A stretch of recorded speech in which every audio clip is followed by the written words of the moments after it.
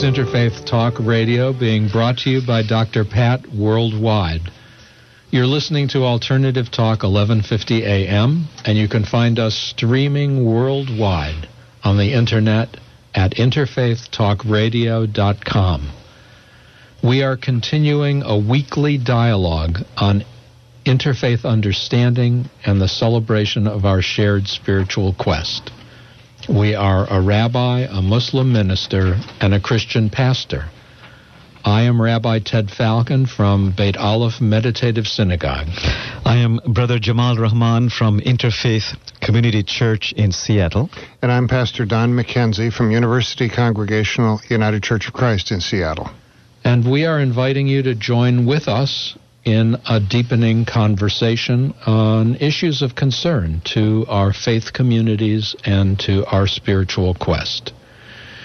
You might want to write down our phone numbers in the event you will feel called upon to call during this hour.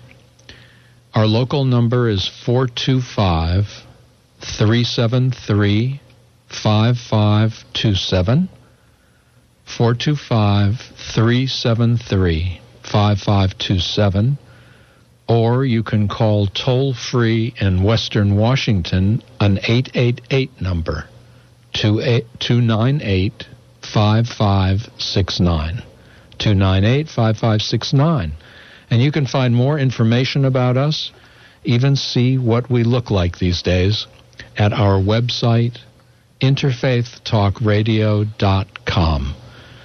We invite you to visit there, find out more about us, and leave us your comments. Let us know you've been out there lurking and listening and giving thought to the material that we get to share.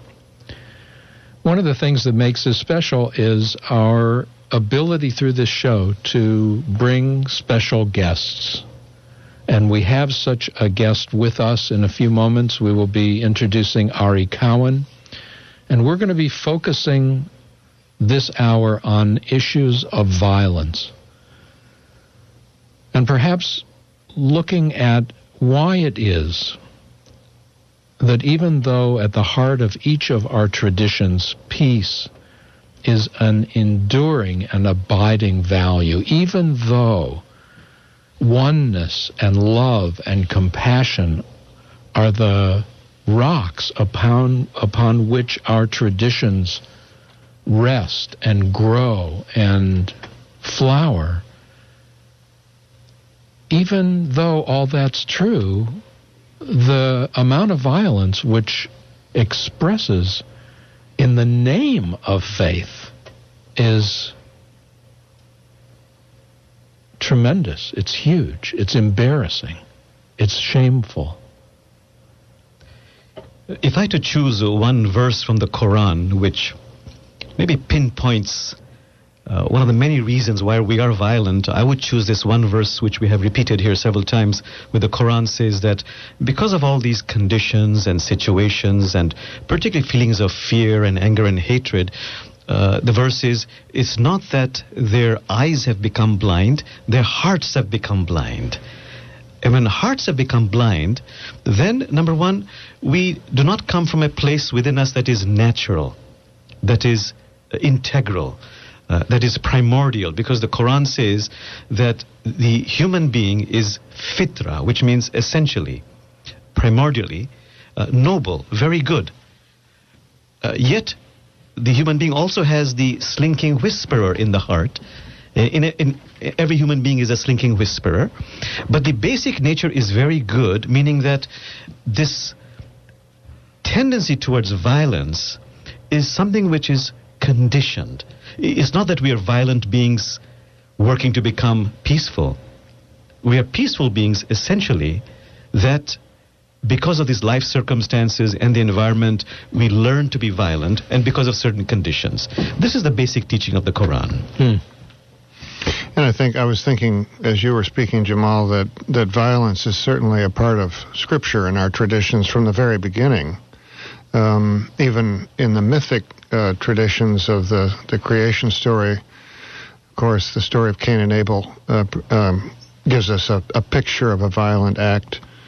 And And so that violence is conveyed as a fact of human life. Of course, it's also an illustration of failure, sometimes of what we might call the failure of the spiritual life, which we three feel. In other words, that interfaith spirituality could have political and social consequences in terms of violence and personal consequences. It also seems that throughout human history, at least since we've been able to make choices, that there's been a sense that violence can solve problems. Mm-hmm. That's what one theologian calls the myth of redemptive violence. And so I'm eager to hear what Ari has to say, because I think this is a very important message for us.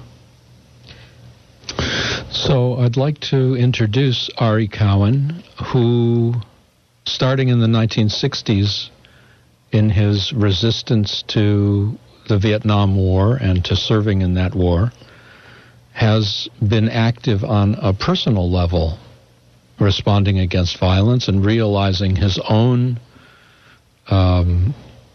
antipathy toward violent expression, and then starting in the 1990s, in 1994, really bringing that thrust into a way of life and a teaching. So, Ari, we're going to welcome you and let you talk a little bit about the nature of your work. Great, thank you. So talk a little bit about the nature of your work. Well, the nature of my work is I'm referred to as a theorist, and my theory about that title is it literally means to be unemployable and to be employable in any other way. So you sit around and dream up theories, and one of the ones I dreamt up was this new model to violence, which is a counter to the traditional sort of punitive model that we've been using for over 13,000 years, ever since the agricultural move, where we went from hunter-gatherers to the agricultural environment. And this new model is called the Violence Integrative Prevention and Restoration Model. For short, they call it the PAR model. And it's based on a public health foundation, and it is the really core concept that Advita Institute in Bellevue is founded on, and Advita provides professional training and is doing work with prisons and in international settings and so on, applying this model to help end violence. And maybe a little later we'll talk about just how effective the model is. But it's a really radical departure from what we're used to seeing, and yet people who, when they go to the core of the scriptures of the world's great religions, will find exactly what we're talking about in them. And that is when Jamal was talking about the Quran's talking about the nobility of human beings. Well, the model seems to confirm that and recognizes violence as a malignancy, as a thought form that has to do with power and the experience of powerlessness. What we recognize is that truly powerful people aren't violent. And that's very consistently accepted by people from the World Health Organization to the Centers for Disease Control to the U.S. Department of Justice, that violence is a strategy to get power and control. We have to ask ourselves, well, then, what's the power that appears to be missing?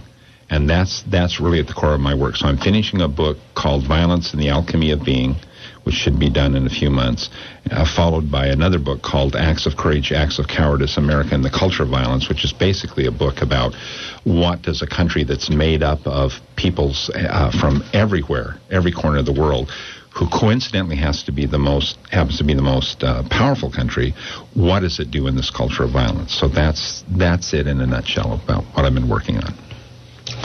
I can't think of any more important work. So we're glad to have this opportunity to invite you to share with us and with our listeners. And when we come back from our break, we're going to ask you a little bit about how specifically your model differs from what you refer to as punitive responses to violence, and to look a little bit at the rather remarkable impact that your training has had with people in prisons as well as elsewhere. You're listening to Interfaith Talk Radio. We're with you every Monday from 5 to 6 here on 1150 a.m. And we'll be back after some words from the sponsors who allow us to talk to you. So please give them an ear. And I'd like to remind you that if any others of you would like to support us, become sponsors yourself, please let us know. You can drop us a line through the website. We'll be right back. I never see a friend I know as I go rambling round, boys, as I go rambling. The United Church of Christ wants you to know about the God is Still Speaking campaign, a national effort to let everyone know that this denomination welcomes everyone, no matter what, to the worship of God and the service of the church. We believe that God has much, much more to tell us about the good news of the gospel of Jesus and about what love can do to help us with this beautiful but troubled world. To find out more, log on to www.ucc.org/index.php. We wish you blessings for your life. Do you suffer from stress, headaches, back pain, digestive pain, or other chronic problems?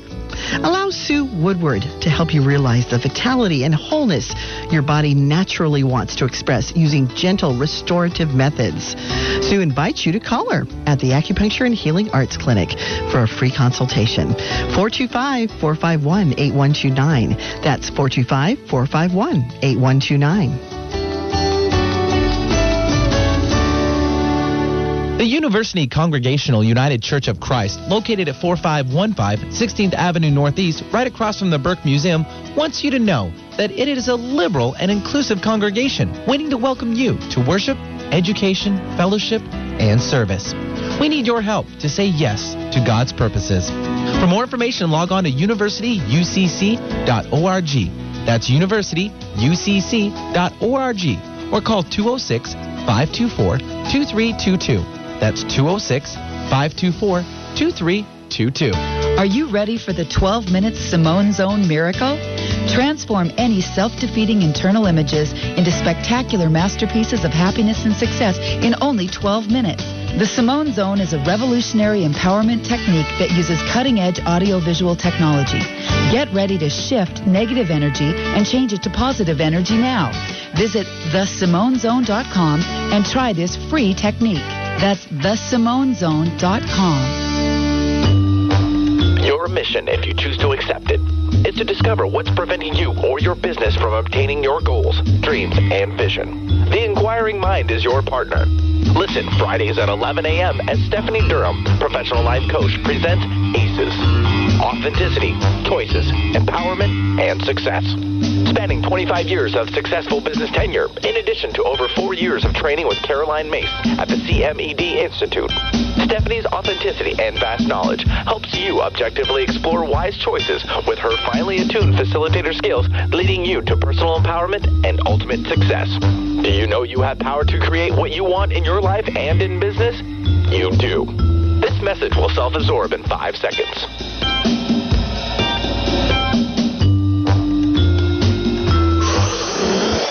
For more information, call us toll-free at 1-866-461-6463. Remember, you're listening to Alternative Talk, 1150 AM. The peach trees, they are loaded. The branches are bending down. And welcome back to Interfaith Talk Radio. The music you're hearing as we left for that break and now as we're coming back is from a band called Life's Other Side. It's a country band, and our own Pastor Don McKenzie is the lead singer on the song you're hearing, and he is on the bass. He's a star. So we have not so hidden talent tonight. And we're back talking about violence. I don't know what exactly the relationship between your singing, Don, is and violent behavior, but... Don't go there. Okay. And we're talking with Ari Cowan, who is the head of a group called Advita has developed a model for working with violence that's called the PAR model. And Ari, we'd like to talk a little bit about what specifically makes this training different from all other trainings, how it works. Good question. We're trying to figure that out ourselves a bit. It really comes down to that human beings describe reality to themselves with language. They talk to themselves and they talk outside. So if I'm back 6 centuries ago and I get a cut, and they say, well, that was caused by that infection you got. That's caused by devils. So I'm going to go to the priest in my village, and who seems to be pretty good with devils, and see if I can get that taken care of. And either I'll die from the infection, in which case I probably won't file a complaint, or I'll get better, and I'll say, what a terrific priest, knows his stuff. So the language and the reality, what we call construct, for that. Is different than if you're saying, well, what if it were microbes? There's no room for microbes under that type of approach.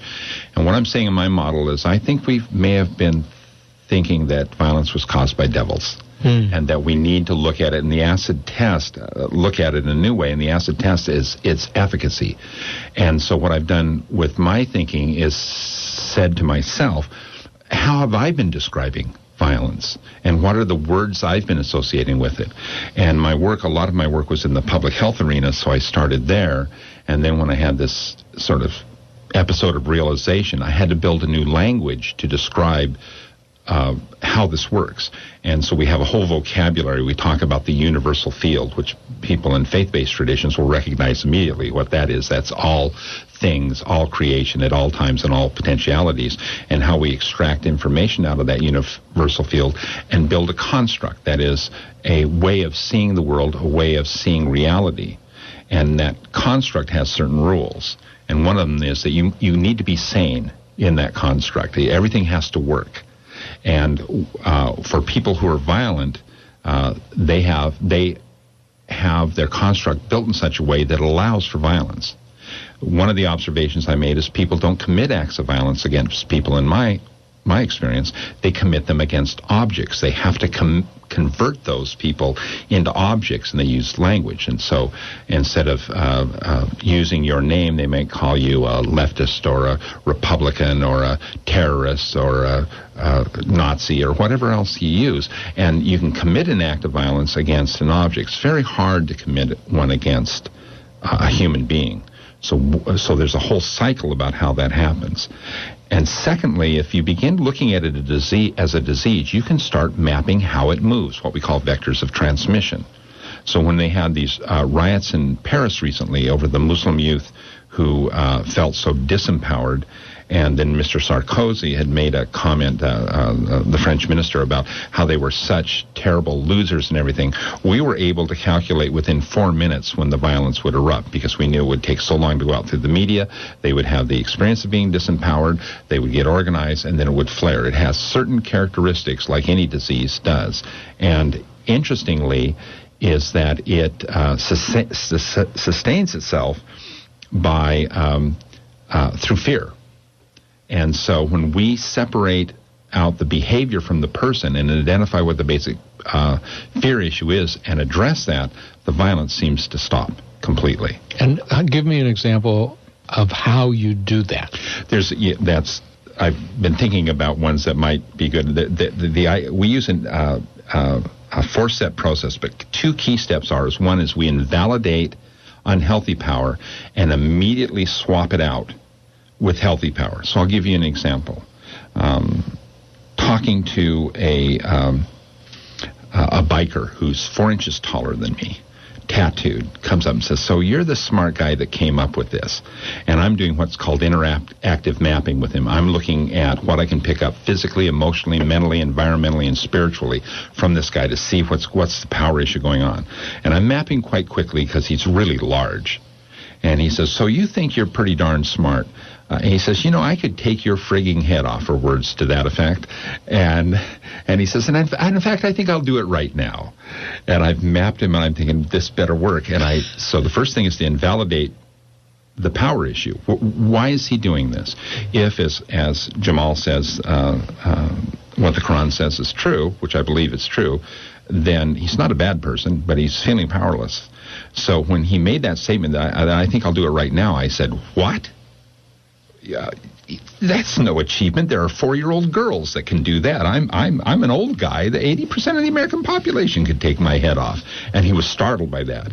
And so I did the reframe where I said, thank gosh, if that were a real threat, I've got somebody like you here who has the wherewithal and the strength to stop anything like this. You know, this violence has been feeding on us and using us and preying on us, and enough's enough.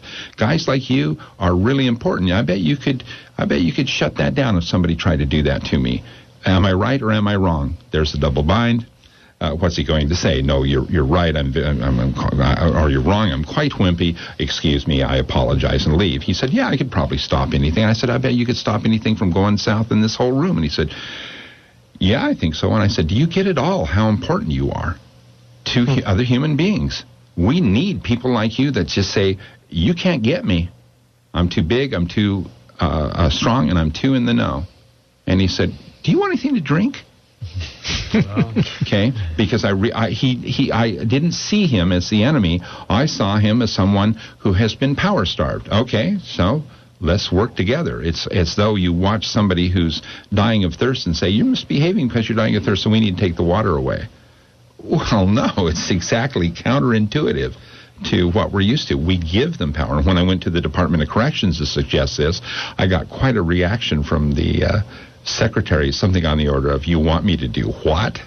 So I had to explain to him that I wasn't saying let them out the front gate. So, but that's a pretty good example.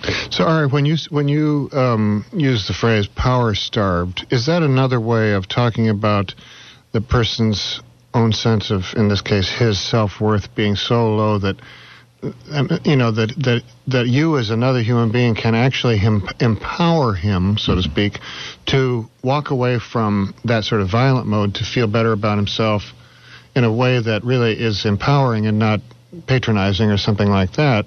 And so he responds, he doesn't really have any choice except to respond positively to your overture. I think, Don, I think that is a part of it. What I think a big part of it is helping people recognize the power they've already got and how there is an illusion of powerlessness. I go into into high schools, and I like to start by asking all the kids, well, those of you who are stupid, please raise your hands. And I get a few up, and then I say, well, I hold up 3 fingers, and I say, what's this number? And they say 3. And I say there are over 2,000 species immediately accessible to us that are considered to have intelligence. Name 5 that can do that. And amoeba are stupid. Human beings aren't. If you can speak English is a terribly difficult language. You're doing amazing. So it is reframing and pointing out the power they already have, because we're highly cooperative. If you think about who we are as human beings, we're somewhat laughable. We're not very fast. We're the only species that has to wear artificial skin in the form of our clothing. Dogs and cats, I am convinced, laugh about us behind our backs. Our canine teeth, which are just so unimpressive. We have no upper body strength to get into the trees. We don't stink bad enough to keep anybody away. We have no quills. My thought is we're probably a major food group for a lot of other animals for a long time. Our strength lies in our ability to cooperate and our ability to communicate, and we know it. And so that power of belonging, that power of identity is enormously important to us. And I think this is when we get violence with religious groups, is because identities have been threatened and that they have the experience of that power being pulled away. If we recognize that and then know how to respond to what we call in the public health arena the risk factors, we notice that the violence just plummets. It strikes me, Ari, when you spoke to this man who appeared threatening, and you came from this position of centeredness and empowering the other person. In a sense, I would say, as Prophet Muhammad said, you had moved from a knowledge of the tongue to a knowledge of the heart. You came from a place of sincerity. Yes, you sincerely believe that there's goodness in this man. Yes, and that's the challenge, Jamal. It is the 2 things we talk about in the power model are the attention, what are you paying attention to, and what is your intention. People think that because I came up with this model, I don't get hooked. And I point out, precisely why do you think I came up with the model? Is I get hooked all the time. And so when I can get that ground, and people talk about respecting other people, having respect for them. I think when I can move to having reverence for them, then I'm on a good foundation and I can react in that way that you talked. And it is completely an issue of everything else being in service to the heart, the mind, and everything else. Now, one of the things that concerns me as I listen to you is that it seems to me that a lot of violent behavior emerges when somebody becomes reactive. And just like the anger that arises in me, it's not a conscious arising. So it may well be at that moment what I'm feeling is powerless, but I don't know I'm feeling powerless. All I know is there's a rage that pops up. And I'm fortunate because it doesn't pop up through violent behavior, and it's likely that I'm small enough and not strong enough so that that's just not the way it's going to pop up. Maybe it'll pop up through verbalization. And so one of the questions is, you're dealing with somebody at that moment who is in reactive mode. And it's one of the more difficult times to communicate with that person. We're going to come back with looking at dealing with people in their reactivity, dealing with ourselves in our reactivity, as soon as all of us get to listen to some of the messages of our sponsors. This is Interfaith Talk Radio. Don McKenzie on the bass, and we'll be right back.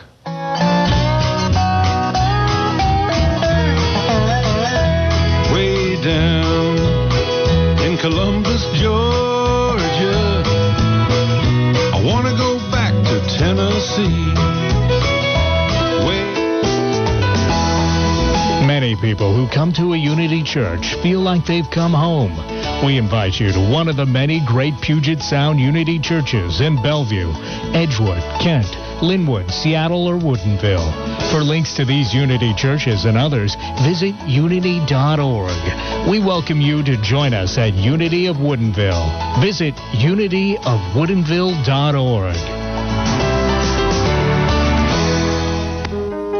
Turk Pipkin joins the Dr. Pat Show, introducing his new documentary, Nobelity, combining the insights of 9 distinguished Nobel laureates. This documentary features conversations with these laureates and gives their insight into the world's most pressing problems and possible solutions. Powerfully motivating, Pipkin's journey across the world reveals how one person can change the world, and every person has the opportunity to do so. For more information, please visit nobelitythemovie.com or call 1-800-424-2593. The Empowerment Partnership, empowering the lives of thousands of people around the world just like you.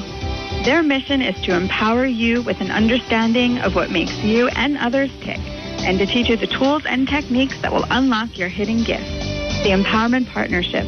Whatever you think you are, you're more than that.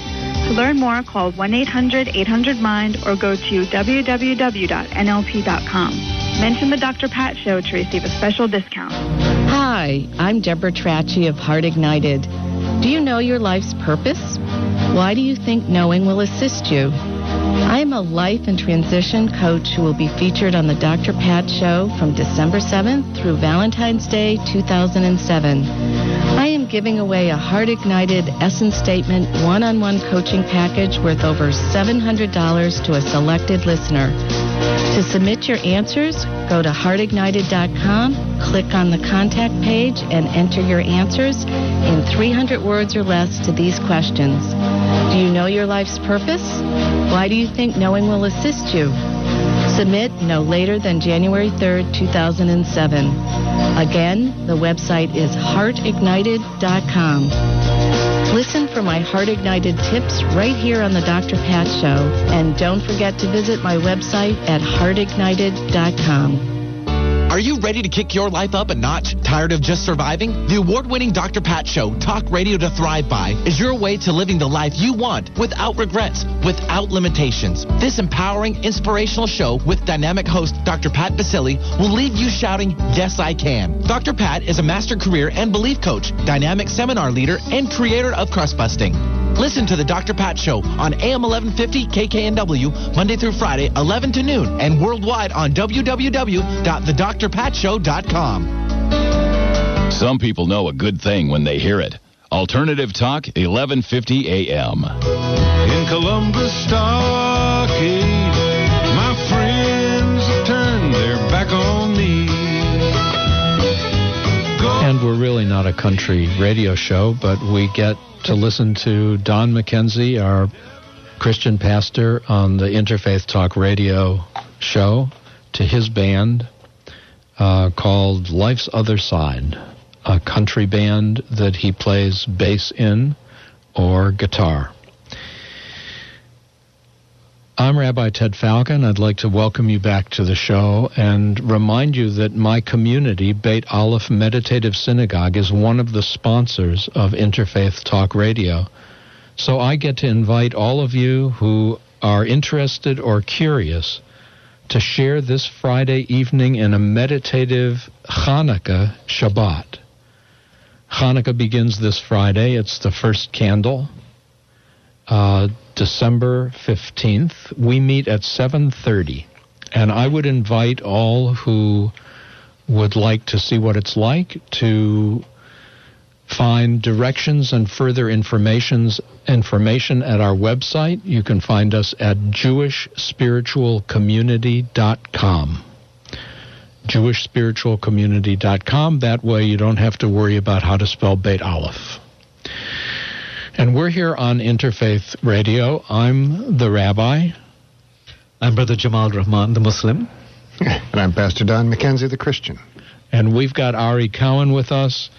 He is the one being interviewed and talking about violence and what are some of the innovative ways that he has developed with his group called Advita, offering programs to counter violence in far more effective ways than has been done before.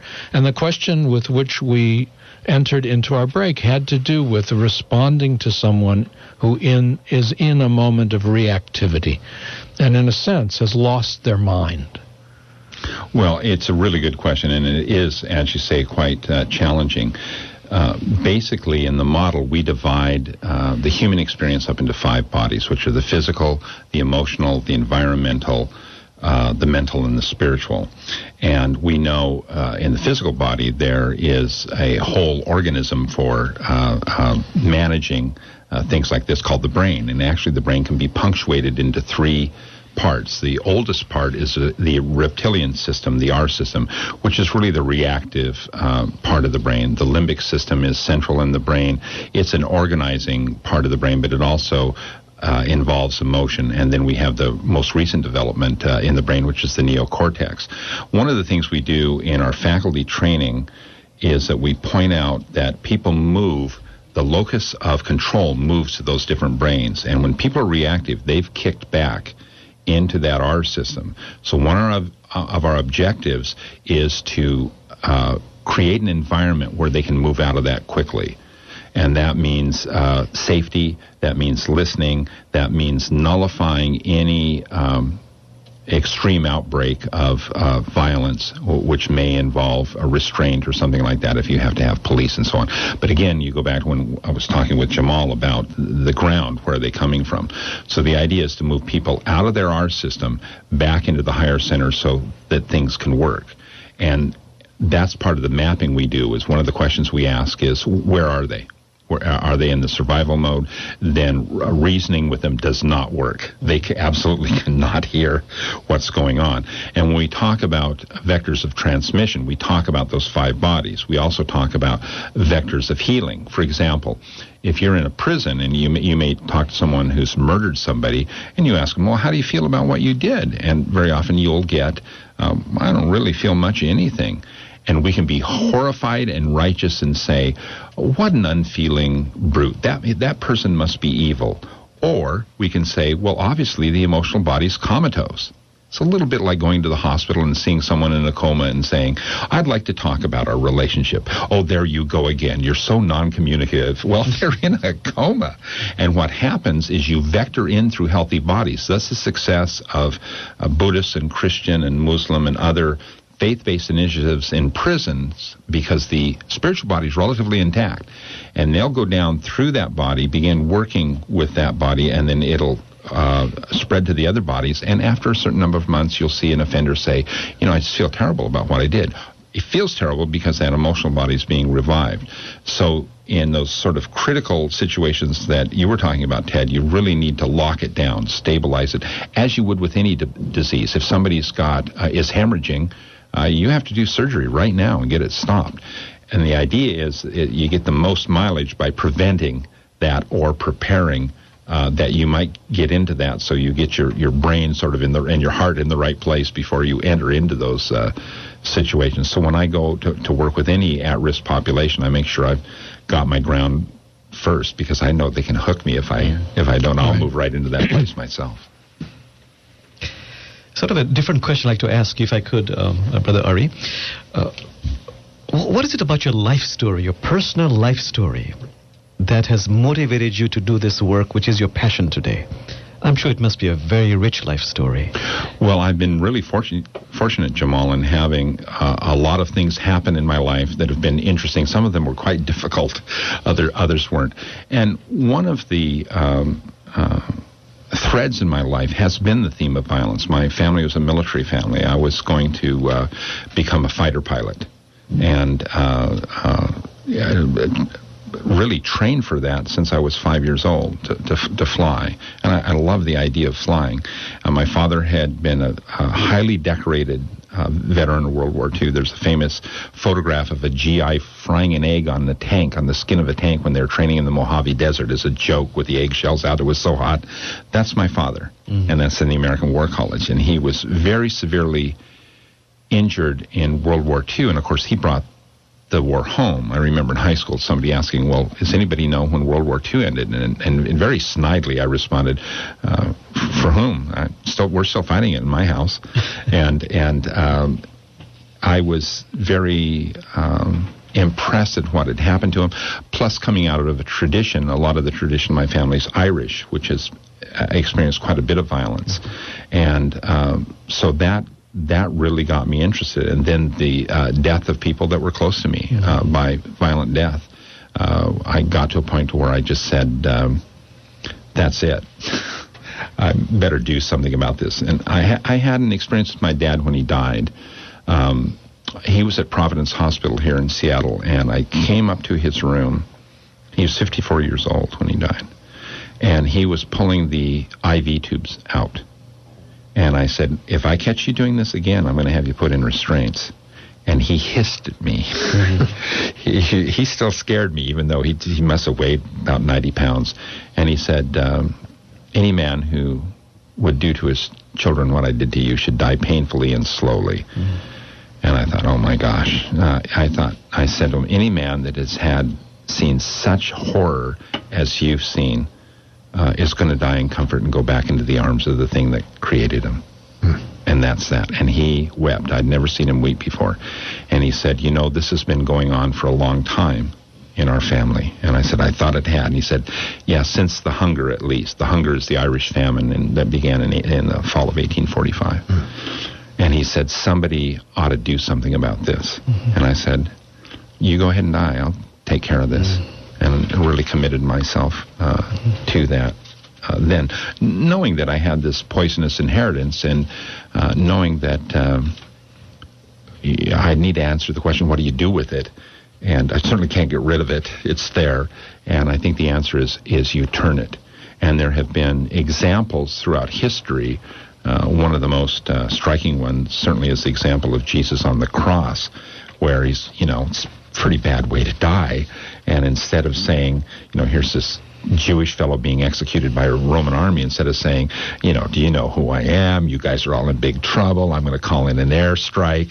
He had so much power. I'm just amazed by the amount of power where he said, they don't know what they're doing, and they need forgiveness. And I thought, boy, that would really be cool if I could even just hold that as a light in the distance for myself. And do it. So that whole history of the background with that, I had an older brother who spent time in prison, just got off parole in June. A younger brother who was in Vietnam as a medic, and so we had quite a batch of that come up. So I'm very vested in seeing it, and because I've seen its very ugly side, and I've not liked it. Well, thank you for sharing. As we said earlier, that wonderful verse, he who tastes knows. So you really have that heart knowledge. Thank you. I think our work has a vibrance when it comes out of our own experience and out of our own needs. And when we connect with that which we have come to do. Yes. And sometimes it takes a lot to get us to remember what we came to do, and for some of us it's more gentle. We'll continue our conversation with Ari Cowan about violence, its causes, and its cures when we come back from, this will be our final break this afternoon.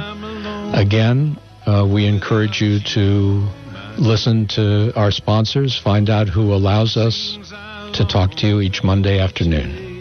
This is Interfaith Talk Radio, and we'll be right back. All I have to do is sit alone and cry in our little cabin home on the hill. How healthy is your beauty salon? Mode Organic Salon is Seattle's premier organic beauty salon. Our trained professionals specialize in providing organic and natural hair, skin, nail, and cosmetic services customized to your specific attributes and lifestyle. Visit modeorganic.com or call 206-623-0195 to schedule. Mention the Dr. Pat Show and get 15% off your first service. For beauty that's more than skin deep, visit Mode Organic Salon. Okay, everyone, listen up. Dr. Pat brings you her favorite organic wines from the Organic Wine Company direct to you for this limited time special offer. Would you like to enjoy the luscious taste of natural grapes grown with love for the land and tantalizing your taste buds at the same time? Well, Dr. Pat has selected 3 of her favorite wines for only $49, a 40% savings. Visit www.thedrpatshow.com and click on Dr. Pat's Picks for this special offer. Or you can call 1-888-326-9463. Hi, this is Dr. Scott Lynch from Crown Hill Chiropractic. Starting Wednesday, November 22nd, we are offering a special promotion for the Dr. Pat listeners where you can go into an office near you and have a complimentary, i.e. free, wellness checkup for your child. Call me at 206-782-8800 or email me at info@crownhillchiropractic.com for an office near you. This offer has been extended to the end of the year, so don't wait. Call Dr. Scott Lynch today. Hey, Julie, where have you been? Benny, I just returned from a fabulous seminar with Karen Ramsey, learning about how my relationship to money is holding me back from living the life I want. Well, I can't seem to save enough money to contribute to an IRA these days, but I think, it's just too late to start now. Well, Benny, I see that you just bought yourself a latte this morning. And how many times a day do you do that? Well, I'd say like 2 or 3 times a day, but seriously, what's your point, Julie?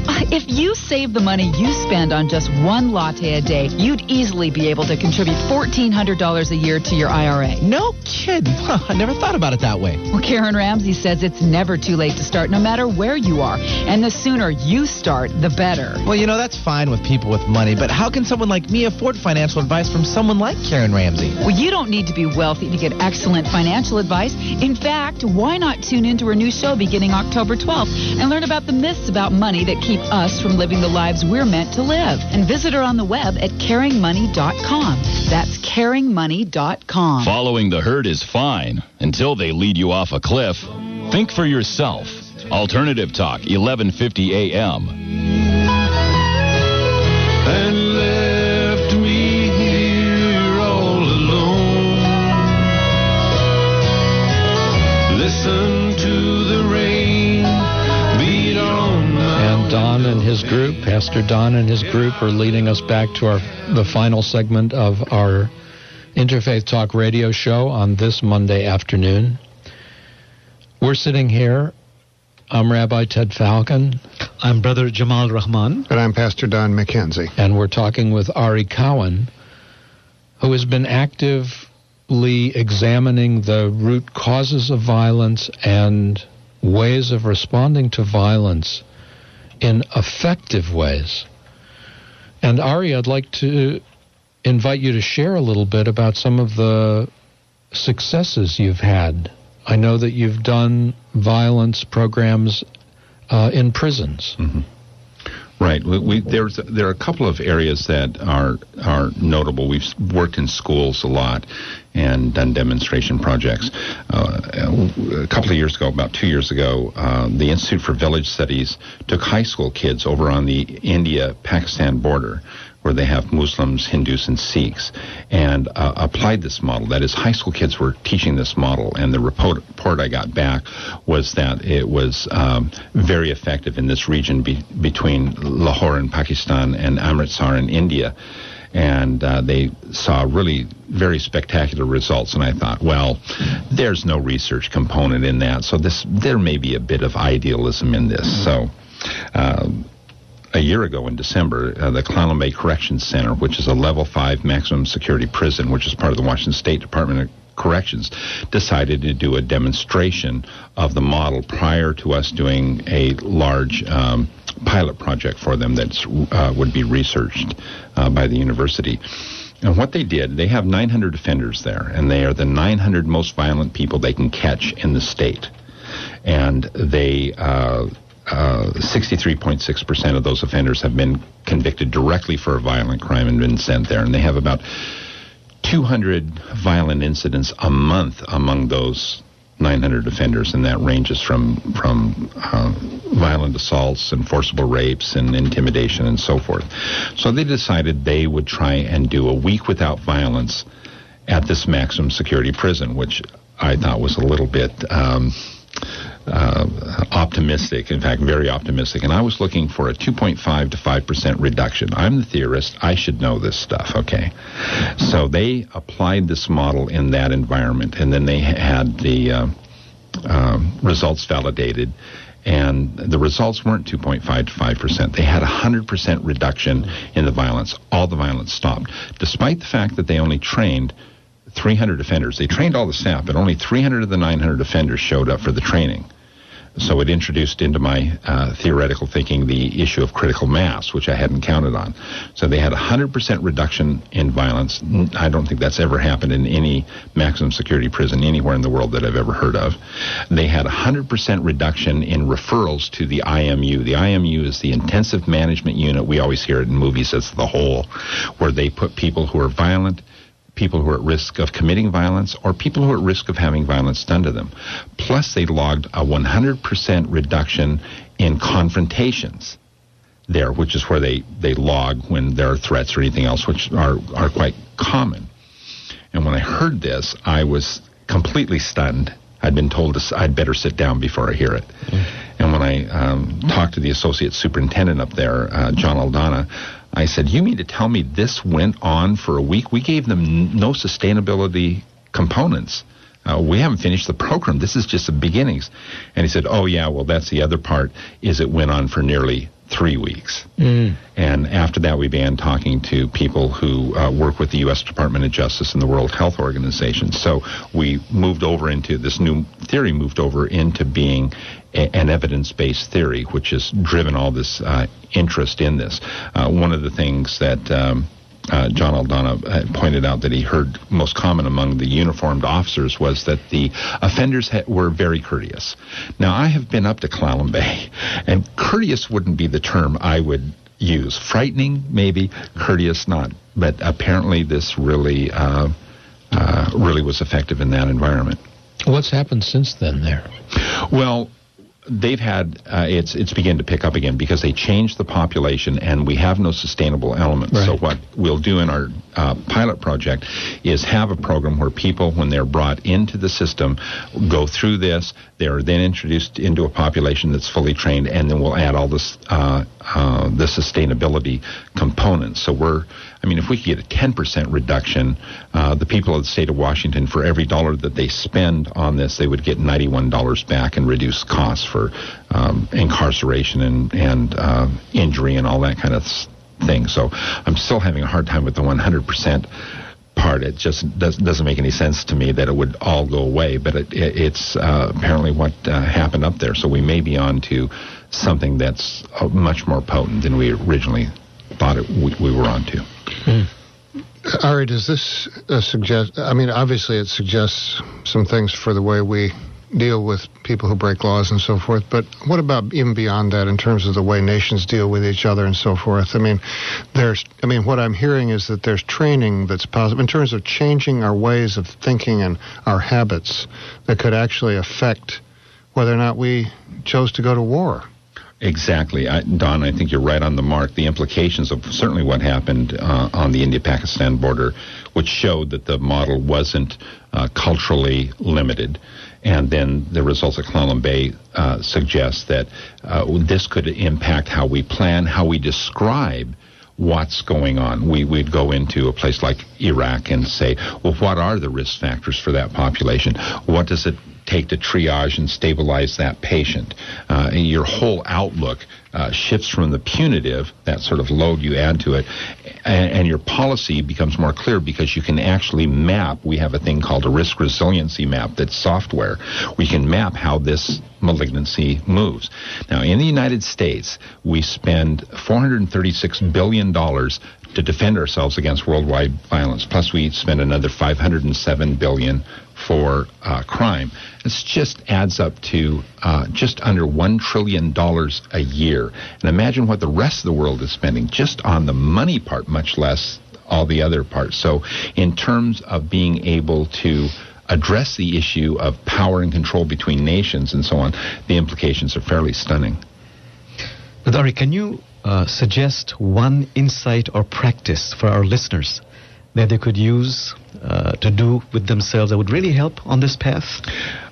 Jamal, I think there's one that I hear about all the time that people really get is to separate the act of violence from the person and see it as a disease rather than a failing of character or anything else. What we teach is that we are, in fact, human beings. We're not human doings and human havings. And so the language we change, so when somebody says, I'm violent, we correct them and say, well, we don't think you're any more violent than you are a head cold. You've got violence. And by separating out that malignancy, I asked one of the girls who had gone over in the India-Pakistan border, and I said, what was the trick you used? And she said, I just told them they did have enemies. It just wasn't each other. Mm-hmm. It was this malignancy that was feeding on them. Interesting how they were dying and being injured, and it was just getting stronger. And they got very irritated at it. And I thought that was pretty brilliant on her part. Mm-hmm. So the idea of seeing this as a malignancy that has hold of someone, and your job is not to get even, get back, or anything, but to free this up because it can spread. And it's very infectious. It's also very highly addictive. And so the thing is to stop the spread. And so when people look at kids acting out in school or any of that as not being those actions, but being the person who has those actions, their attitude changes. And like children in school often say, I'm not sure what just happened, about why everything's starting to work. Well, because we're trying to get power to them. Beautiful. Ari, we're talking to Ari Cowan, who is the founder and president of Advita Institute, originator of the Violence Integrative Prevention and Restoration Model, which is PAR, working against violence. How do people who are listening find out more about you and your program? Well, there are two ways. About my work individually, they can just go to my website, which is aricowan.com. .net, ARICOWAN.net. And then the work of Edvita is on the web at edvita.net. That's ED like in education, VITA like life.net.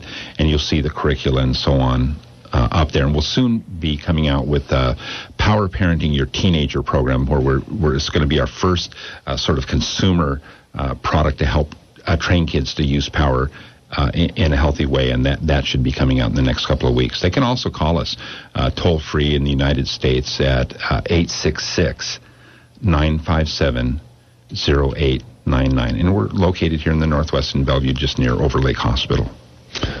It's great. Ari, on behalf of all of us and our listeners, I'd like to thank you very much for sharing this pleasure. Hour with us. This is exactly the purpose for which this radio show is created. We together, from interfaith perspectives, are looking at the nature of human being and the difficulty we have in remembering the divine being that seeks to awaken through us. And time again, we recognize how we get caught up in our lesser selves, in our exclusive selves, and forget our connections. And your work is a work that helps us remember, and we are all grateful. For all of those of you who are listening and helping yourselves remember, may this be a week of remembering. We'll see you next week at this time. This is Interfaith Talk Radio.